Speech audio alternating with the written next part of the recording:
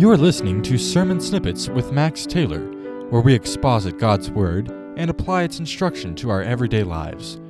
As we study God's Word, we are learning truth that corrects our thinking, meets our needs, and teaches us more about Christ. Here's your host, Max Taylor.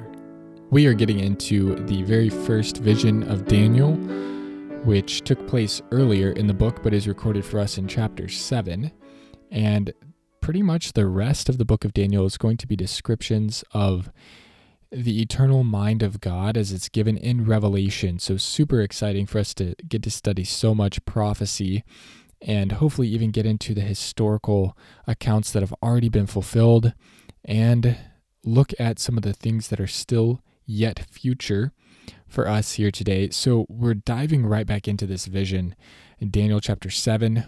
And we looked at last week some of the comparisons between Daniel's vision and some of the other visions that occurred earlier.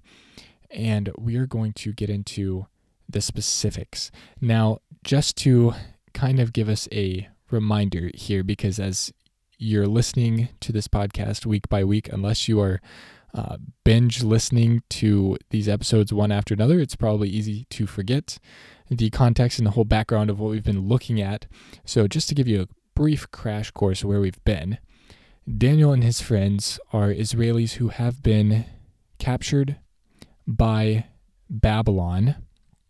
They were taken from southern Israel, from royal families most likely, to Babylon, which is modern-day Iraq.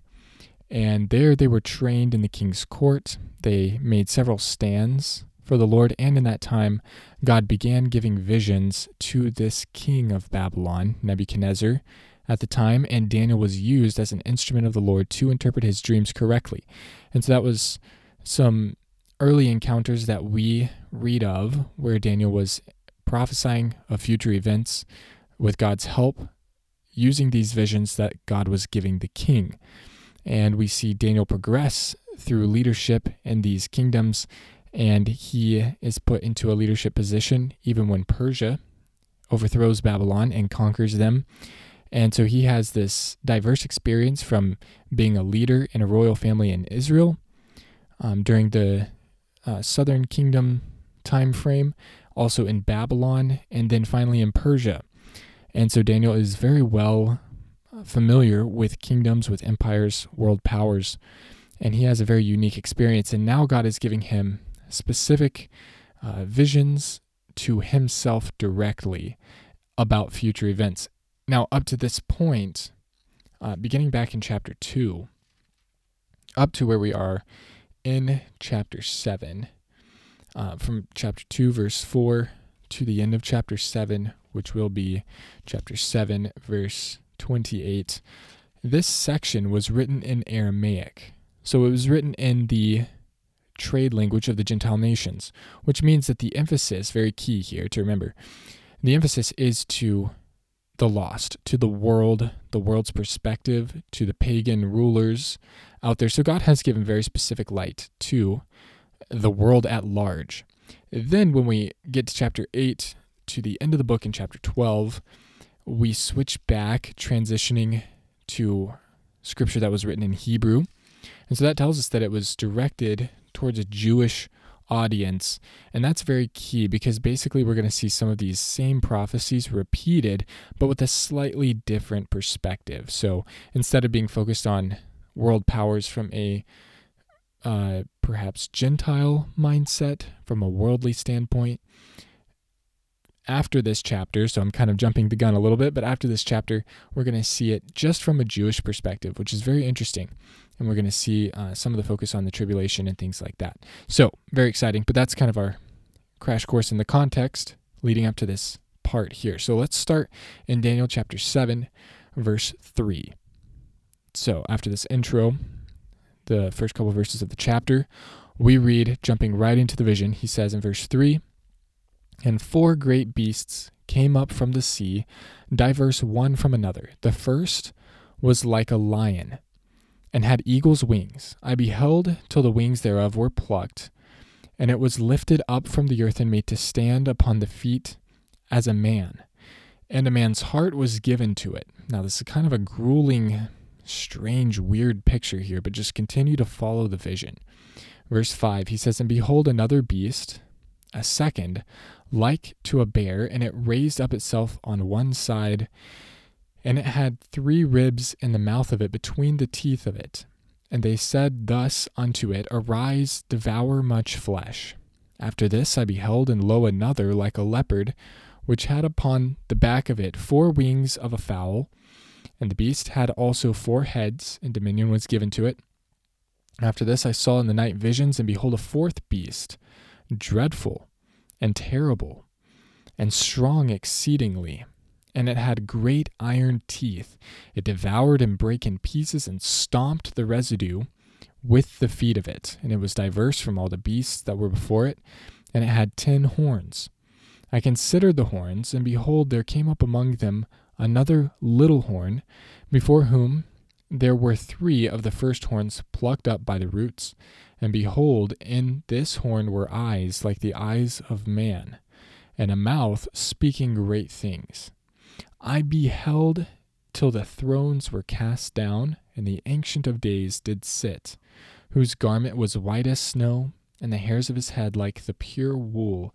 His throne was like the fiery flame, and his wheels as burning fire. A fiery stream issued and came forth from before him. Thousands ministered unto him, and 10,000 times 10,000 stood before him. The judgment was set, and the books were opened. I beheld then because of the voice of the great words which the horn spake. I beheld even till the beast was slain, and his body destroyed and given to the burning flame.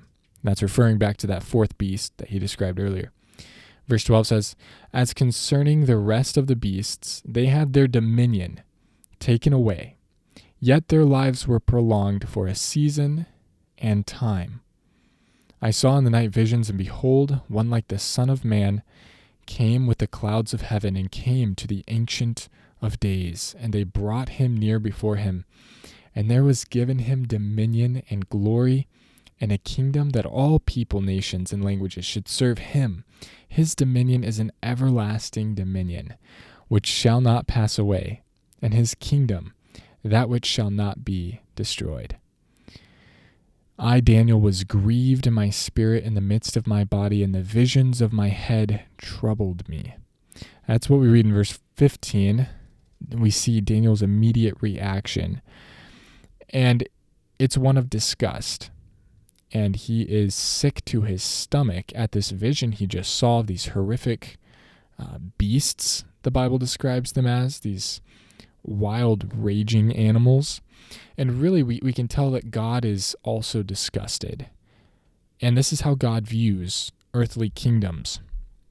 God doesn't view, world empires and what some might view as strong kingdoms, nations, powerful rulers as something that's praiseworthy or as something that's impressive. God views it as disgusting, as wild beasts who stomp and destroy and rend and are just destructive. That's how God views the kingdoms of man, and that's what we see in this vision. Now, I'm going to briefly run down, give you the list of these kingdoms here. We're going to see it interpreted in this chapter itself as we continue to go through this chapter. But we first see Babylon, and it's described as a lion with eagle's wings that is made to stand up on its feet, and it's given the heart of man. That actually represents Nebuchadnezzar, the king. And we've already looked at that vision back in chapter 4, where he gives his testimony of where he turned to the Lord. He's given the heart of a man. But that description of Babylon really is to show us, if I were to pick one word, it would be splendor. The splendor of Babylon, this lion, majestic, with eagle's wings, a big show, very impressive to look upon. And that's what Babylon was. But under the surface, they were extremely deplorable. They were a violent nation, and this is what we forget in our modern times, and actually we're being reminded of it right now. And what's happening in Israel, and we'll get to this at the end here. What we're seeing in the acts of Hamas and terrorist organizations today, it's very, very rare for this time frame. It's not common in recent history that we've seen such acts of violence, but it's not new to history. And actually, this is what characterized ancient barbaric kingdoms that would rise up against each other. This is what the Jews have always known. This is what ancient history was like. When a kingdom took over another kingdom, they destroyed lives, property. They sometimes burned everything. Just brutal acts in past history. And for some reason, we've tricked ourselves into thinking that we're more civilized than that now. After World War I and World War II, we've come into this delusion that now we're civilized because we have the United Nations, as some people call it, the United Nothing. But no, kingdoms, in God's view, are wicked, disgusting, barbaric things, and that's what we're seeing today. So, big wake-up call for us here. But Babylon, majestic and full of splendor on the outside, but very vicious under the surface. Then we see Persia. That's described as a bear with ribs between its teeth. It's told to devour, and Persia was a strong empire, extremely strong. I hope we get time to look at some of the strength and some of the historical aspects. Very fascinating. The coming visions that describe actually the battle between Alexander the Great and the Persian Empire. It's explicitly described in the Bible. It's very interesting.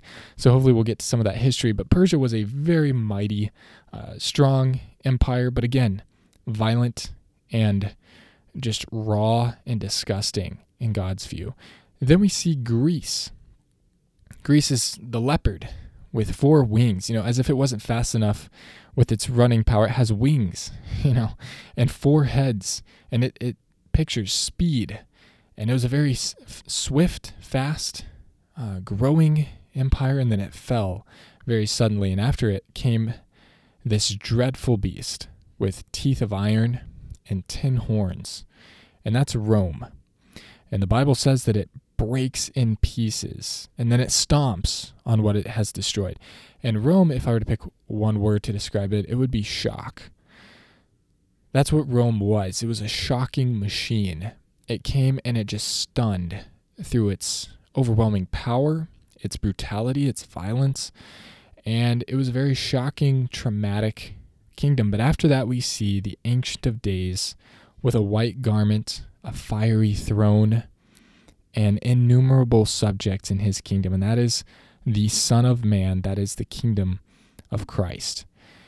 And ultimately, it's all about Israel, and that's what we're going to see as we go deeper into this particular vision and more in the coming chapters, especially chapters 8 through 12, where the focus is all about Israel, but history itself is all about Israel. If you think about it, biblical history, when you study anything in the Bible, you're studying Israel, you're studying the Jews. If you pick up, I was talking to my brother about this, if you pick up a Bible atlas, or a Bible study book, or a devotional book, you're going to be studying and reading things about Israel because that is what history is all about. So I want to remind you that we are living in Bible times right now. The kingdoms and the times that were predicted back in the book of Daniel, we are seeing them be played out right in front of us right now. So it's not just a biblical prophecy, it's actually revelation of God that we're seeing in front of us right now. So that should cause us to not be fearful, but to trust in God and to grow closer to Him and follow Him in these uncertain times. Thank you for listening to Sermon Snippets. If this Bible study is a help to you, consider downloading the weekly episodes or sharing this podcast with a friend. Until next time, remember that God's Word is perfect, and it's everything you need to live for Him.